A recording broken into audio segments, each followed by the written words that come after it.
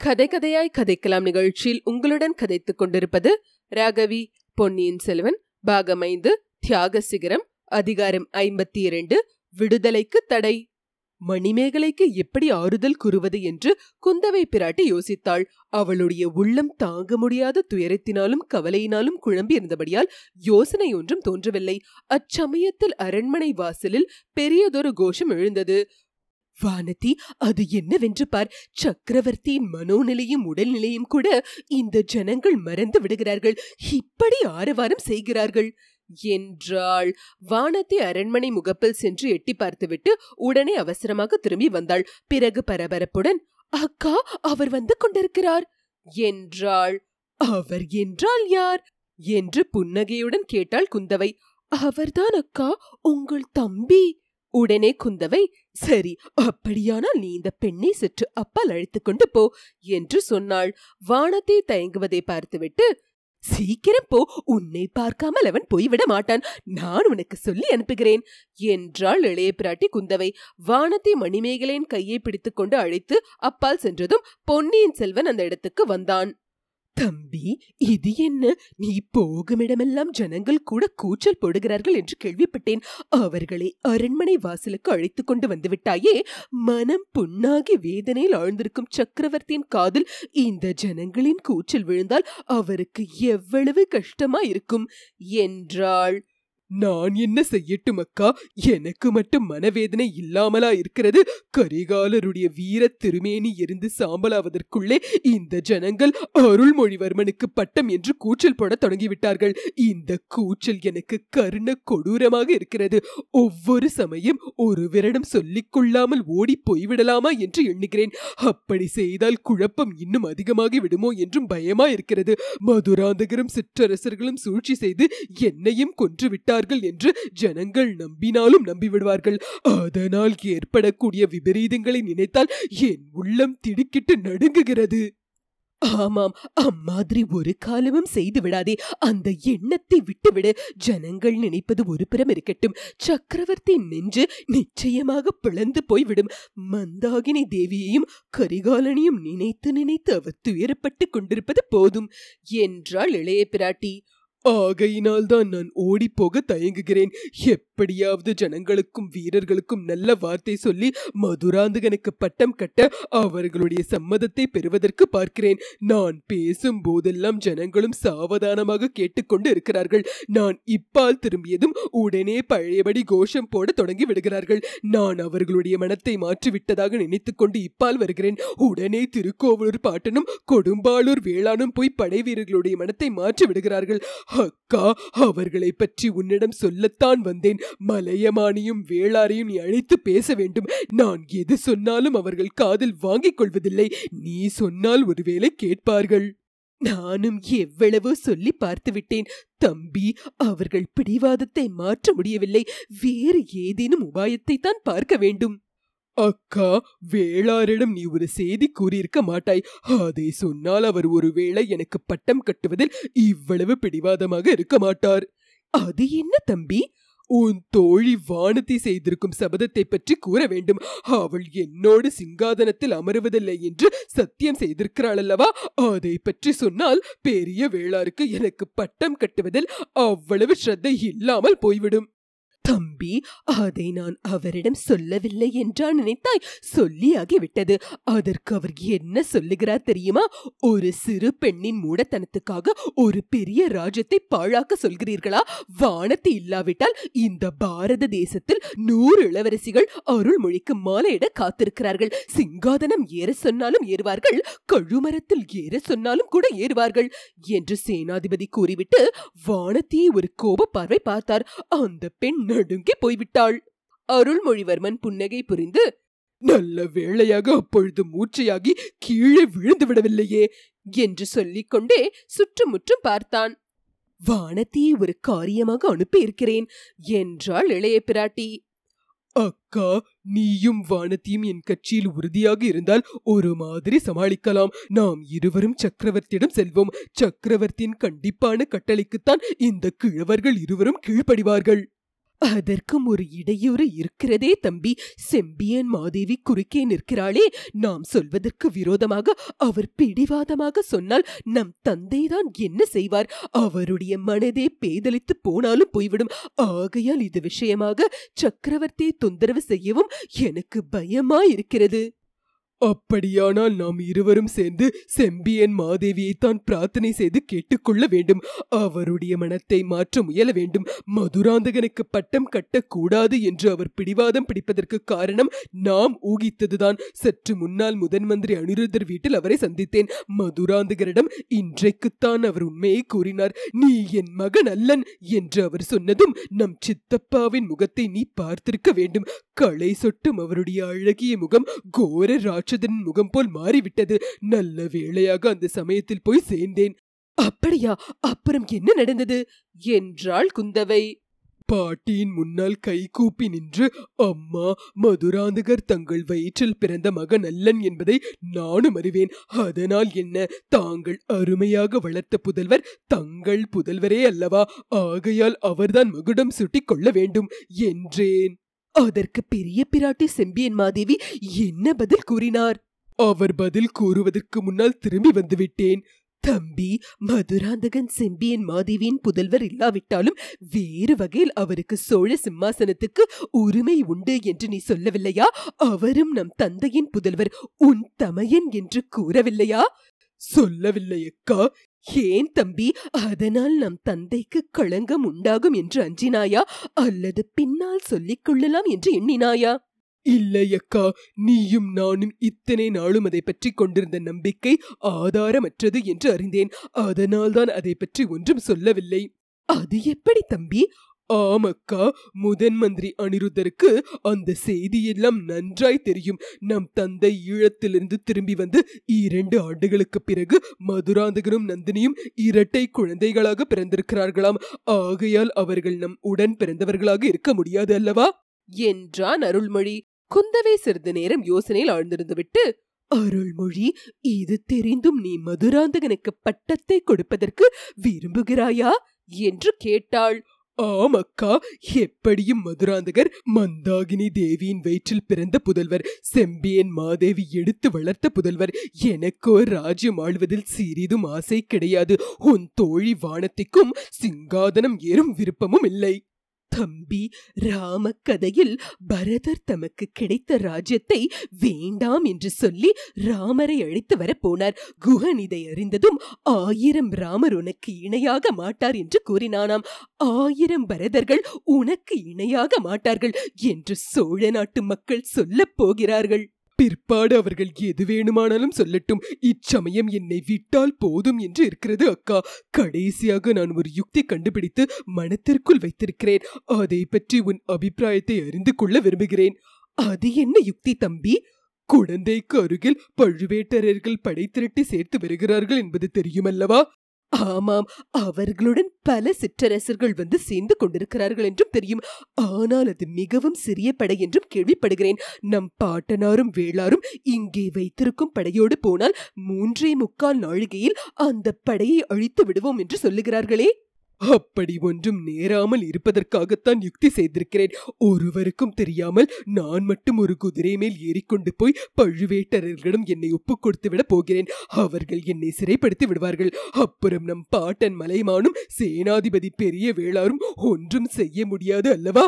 குந்தவை மூக்கில் விரல் வைத்து அதிசயித்துவிட்டு, அற்புதமான யுக்திதான் தம்பி, ஆனால் அதிலும் ஒரு சிறிய அபாயம் இருக்கிறது என்றாள். அது என்ன அக்கா? நீ பழுவேட்டரர்கள் திரட்டும் படையை அடைந்ததும் அந்த படையில் உள்ள வீரர்கள் என்ன செய்வார்கள் தெரியுமா? அருள்மொழிவர்மன் வாழ்க, பொன்னியின் செல்வருக்கே பட்டம் என்று கூச்சலிட தொடங்குவார்கள்.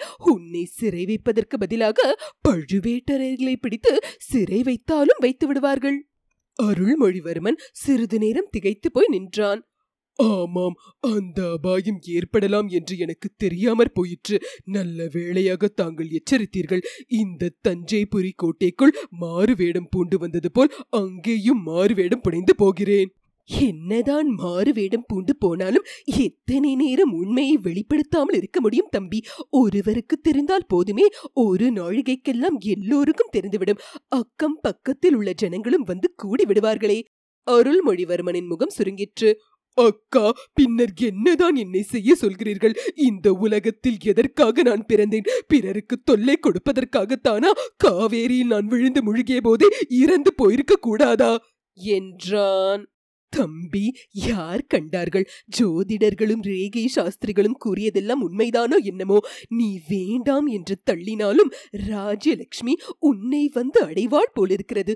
நீ பிறந்த வேளை எப்படி இருக்கிறது? அக்கா, தாங்களும் நம் பாட்டன் மலையமானோடு சேர்ந்து கொண்டீர்களா? தங்கள் மனமும் மாறிவிட்டதா? பாட்டன் போதனையில் என் மனம் சலிக்கவில்லை தம்பி. ஆனால் அண்ணன் கரிகாலனுடைய ஓலையினால் கொஞ்சம் என் மனமும் மாறித்தான் இருக்கிறது.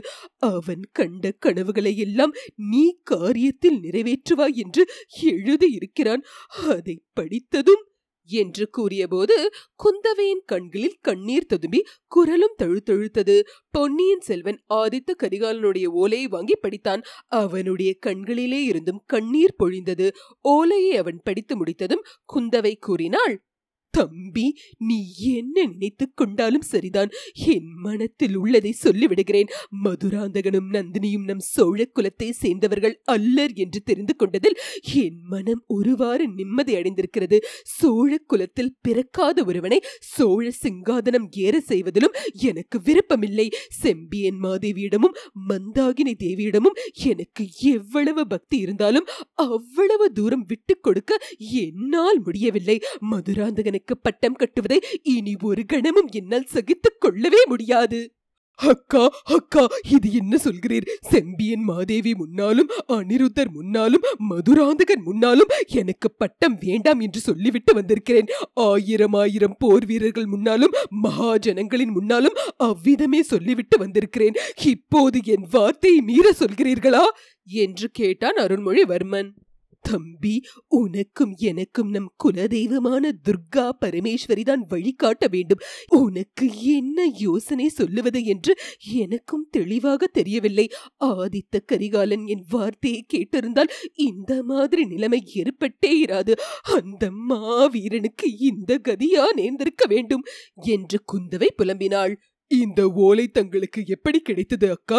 யார் கொண்டு வந்தார்கள்? எப்போது தங்கள் கைக்கு வந்தது? ஏன் முன்னாலேயே சொல்லவில்லை என்றான் அருள்மொழி. சற்று முன்னாலேதான் எனக்கு வந்தது. சம்புவரையரின் மகள் மணிமேகலை கொண்டு வந்து கொடுத்தாள். ஆமாம், மணிமேகலை பற்றி நானும் கேள்விப்பட்டிருக்கிறேன். அவளிடம் இந்த ஓலை எவ்விதம் வந்தது? அவளே இருக்கிறாள் தம்பி. நீயே நேரில் கேட்டு தெரிந்து கொள். அவள் பேச்சை எவ்வளவு தூரம் நம்புவது என்று எனக்கே தெரியவில்லை என்றாள் இளைய பிராட்டி குந்தவை. அருள்மொழிவர்மன் உள்ளே வந்தவுடன் மணிமேகலை அவன் முன்னால் நிறுத்தி வந்தியத்தேவனை பற்றி பிரஸ்தாபிக்க சொல்லுவது என்று இளைய பிராட்டி தீர்மானித்து இருந்தாள். இத்தனை சம்பாஷணைகளுக்கு மத்தியிலும் அவளுடைய உள்மனம் வந்தியத்தேவர் பாதாள சிறையில் இருப்பது பற்றி சிந்தித்துக் கொண்டிருந்தது. அவரை பற்றி தானே பேச்சு எடுக்க குந்தவை விரும்பவில்லை. மணிமேகலை அழைப்பதற்கு ஒரு தக்க சந்தர்ப்பத்தை எதிர்நோக்கி இருந்தாள். அந்த சந்தர்ப்பம் இப்போது கிடைத்ததும் வானதியை கூவி அழைத்து மணிமேகலை அழைத்து வரும்படி கூறினாள். மணிமேகலை வரும்போதே கண்ணீர் ததும்பிய சோகமயமான முகத்துடன் வந்தாள். இதை பார்த்த பொன்னியின் செல்வன் அவள் துயரப்படுவதற்கு காரணம் இருக்கிறது என்று எண்ணினார். தம்பி, இந்த பெண்தான் மணிமேகலை. ஓலை இவள்தான் கொண்டு வந்தாள். இது எப்படி இவளிடம் வந்தது என்று நீயே கேட்டுக்கொள். சகோதரி, எங்கள் தமையன் கடைசியாக எழுதிய ஓலையை நீ கொண்டு வந்து பத்திரமாக ஒப்புவித்தாய். இதற்காக உன்னிடம் நாங்கள் என்றைக்கும் நன்றி செலுத்துவோம் என்று மேலே அருள்மொழிவர்மன் தொடர்வதற்குள்ளே மணிமேகலை திடீரென்று அவன் முன்னால் விழுந்து வணங்கினாள். இளவரசே, பொன்னியின் செல்வா, தாங்கள் இப்போது சொன்ன வார்த்தை சத்தியமா? என்னிடம் தாங்கள் நன்றி செலுத்துவது உண்மையானால்? இவ்வாறு சொல்லிவிட்டு மேலே பேச முடியாமல் மணிமேகலை விம்மி விம்மி அழத் தொடங்கினாள். அக்கா, இது என்ன? இந்த பெண் எதற்காக இப்படி விம்மி அழுகிறாள்? ஒருவேளை இவளுடைய வீட்டில் நம் தமையன் இறக்க நேர்ந்ததே என்று வருந்துகிறாளா? இல்லை தம்பி, இவள் மனத்தில் இருப்பது வேறொரு காரியம். மணிமேகலை என்னிடம் கூறியதை இளவரசரிடமும் சொல்லு என்று குந்தவை பிராட்டி அவளை தைரியப்படுத்தினாள். ஐயா, தங்கள் தமையனை கொன்ற பாவி நான் தான். என்னை பாதாள சிறையில் போட்டுவிட்டு அவரை விடுதலை செய்யுங்கள் என்று அழுது கொண்டே கூறினாள். அருள்மொழிவர்மன் திகைப்புடன் குந்தவையை பார்த்து, அக்கா, இவள் என்ன சொல்லுகிறாள்? இந்த பெண்ணுக்கு பைத்தியம் பிடித்து விட்டதா என்ன என்று கேட்டார். இவளுக்கு இன்னும் பைத்தியம் பிடிக்கவில்லை தம்பி. ஆனால் சீக்கிரத்தில் வல்லத்து இளவரசரை பாதாள சிறையிலிருந்து விடுதலை செய்யாவிட்டால் இவளுக்கு பைத்தியம் பிடித்தாலும் பிடித்துவிடும் என்றாள். என்ன என்ன, யார் பாதாள சிறையில் இருக்கிறது என்று வியப்புடன் கேட்டார் அருள்மொழி. ஈழ நாட்டுக்கு நான் ஓலை கொடுத்து அனுப்பிய வானர் குல வீரரை அடியோடு மறந்து விட்டாயா தம்பி? நெடும் கனவிலிருந்து அப்பொழுதுதான் விழுத்து எழுந்து இவ்வுலக நினைவுக்கு வந்தவரை போல் அருள்மொழிவர்மன் ஒரு நிமிட நேரம் தோற்றமளித்தார். தஞ்சை கோட்டைக்குள் அவர் பிரவேசித்ததிலிருந்து ஒன்றன் பின் ஒன்றாக நடந்த சம்பவங்கள் அவருடைய கவனத்தை முழுவதும் கவர்ந்திருந்தன. கரிகாலருடைய மரண செய்தி வந்த பிறகு சோழ சிங்காசனத்தில் மதுராந்தகனை ஏற செய்யும் மார்க்கத்தை பற்றி சிந்திப்பதிலேயே அவருடைய உள்ளம் முழுவதும் ஈடுபட்டிருந்தது. வந்தியத்தேவனை பற்றி உண்மையிலேயே அவர் மறந்து விட்டிருந்தார். இப்போது அவன் பெயரே கேட்டதும் ஒரு துள்ளு துள்ளி, யார்? என்னுடைய அருமை நண்பர் வந்தியத்தேவரா பாதாள சிறையில் இருக்கிறது? எதற்காக? யார் அவரை சிறையில் அடைத்தது என்று கேட்டார். மணிமேகலை கூறிய விவரங்களை குந்தவை அவருக்கு எடுத்து கூறினாள். எல்லாவற்றையும் கேட்டுக்கொண்டு இருந்த பொன்னியின் செல்வன், அக்கா, என்னை போன்ற நன்றி கெட்டவன் யாருமே இருக்க முடியாது. வானர் குலத்து வீரரை பற்றி நான் விசாரிக்காமலே இருந்து விட்டேன். அது என் குற்றம்தான். அவரை பாதாள சிறையில் அடைக்க துணிந்தவர்கள் என்னை விட பெரிய குற்றவாளிகள். நம் தமையனிடம் அவருக்கு எவ்வளவு பக்தி உண்டு என்பதை நான் அறிவேன். கரிகாலரின் மரணத்துக்கு அவரை பொறுப்பாளியாக துணிந்தவர்கள் யார்? இது என்ன மூடத்தனம்! அவரை தப்புவிப்பதற்காக இந்த பெண் தன் பேரில் குற்றம் சுமத்திக் கொள்ளுவது நமக்கெல்லாம் ஒரு பாடம் கற்பிப்பது போலிருக்கிறது. இந்த பெண்ணை பார்க்கவே எனக்கு வெட்கமா இருக்கிறது. மற்ற காரியங்கள் அப்புறமாகட்டும். இப்போதே பாதாள சிறைக்கு சென்று வந்தியத்தேவரை விடுவித்துக் கொண்டு வருகிறேன். சம்புவரையர் மகளுக்கு நீ தேறுதல் கூறு என்று சொல்லிவிட்டு திரும்பி விடுவிடுவென்று நடந்தார். அவர் வாசற்படியை அடைந்த போது அங்கே திடீரென்று திருக்கோவலூர் மலையமானும் கொடும்பாளூர் வேளாரும் தோன்றினார்கள்.